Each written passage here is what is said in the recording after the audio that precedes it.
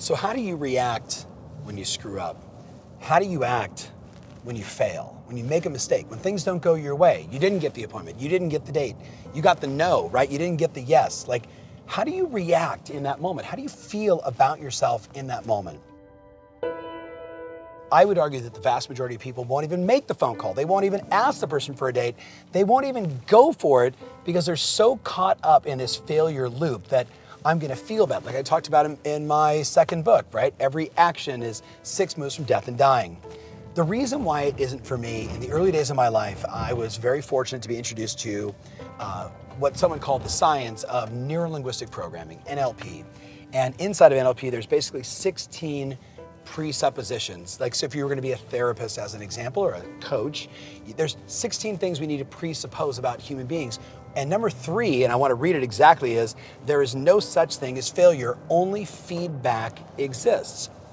There's no such thing as failure, only feedback exists. Think about it.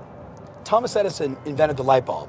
What he got was 9,999 pieces of feedback to tell him how to not create a light bulb. I would ask you to consider, you need to start associating failure as feedback, mistakes as opportunities for growth. How do you become wise? Where does wisdom come from? It comes from experience.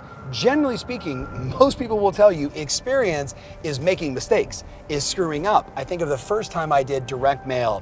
I was inspired by my mentor at the time, Jay Abraham, and I convinced my business partner that we should mail out 150,000 mailers the first time.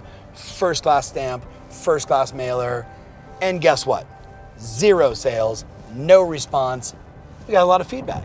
We learned that things like running it through the machine wasn't as good as hand-addressed, hand-stamped, as an example. I also got the feedback that I've discovered maybe we should start with 100 or 1,000. See, it's all about getting feedback. Are you listening to the feedback of the failures? Are you listening to the feedback of the failures? The thought I want you to get today, above and beyond everything else, is you want to become wise, you want to become extraordinary, it means you need to fail your face off, and you got to listen to the feedback, and when you do that, you win.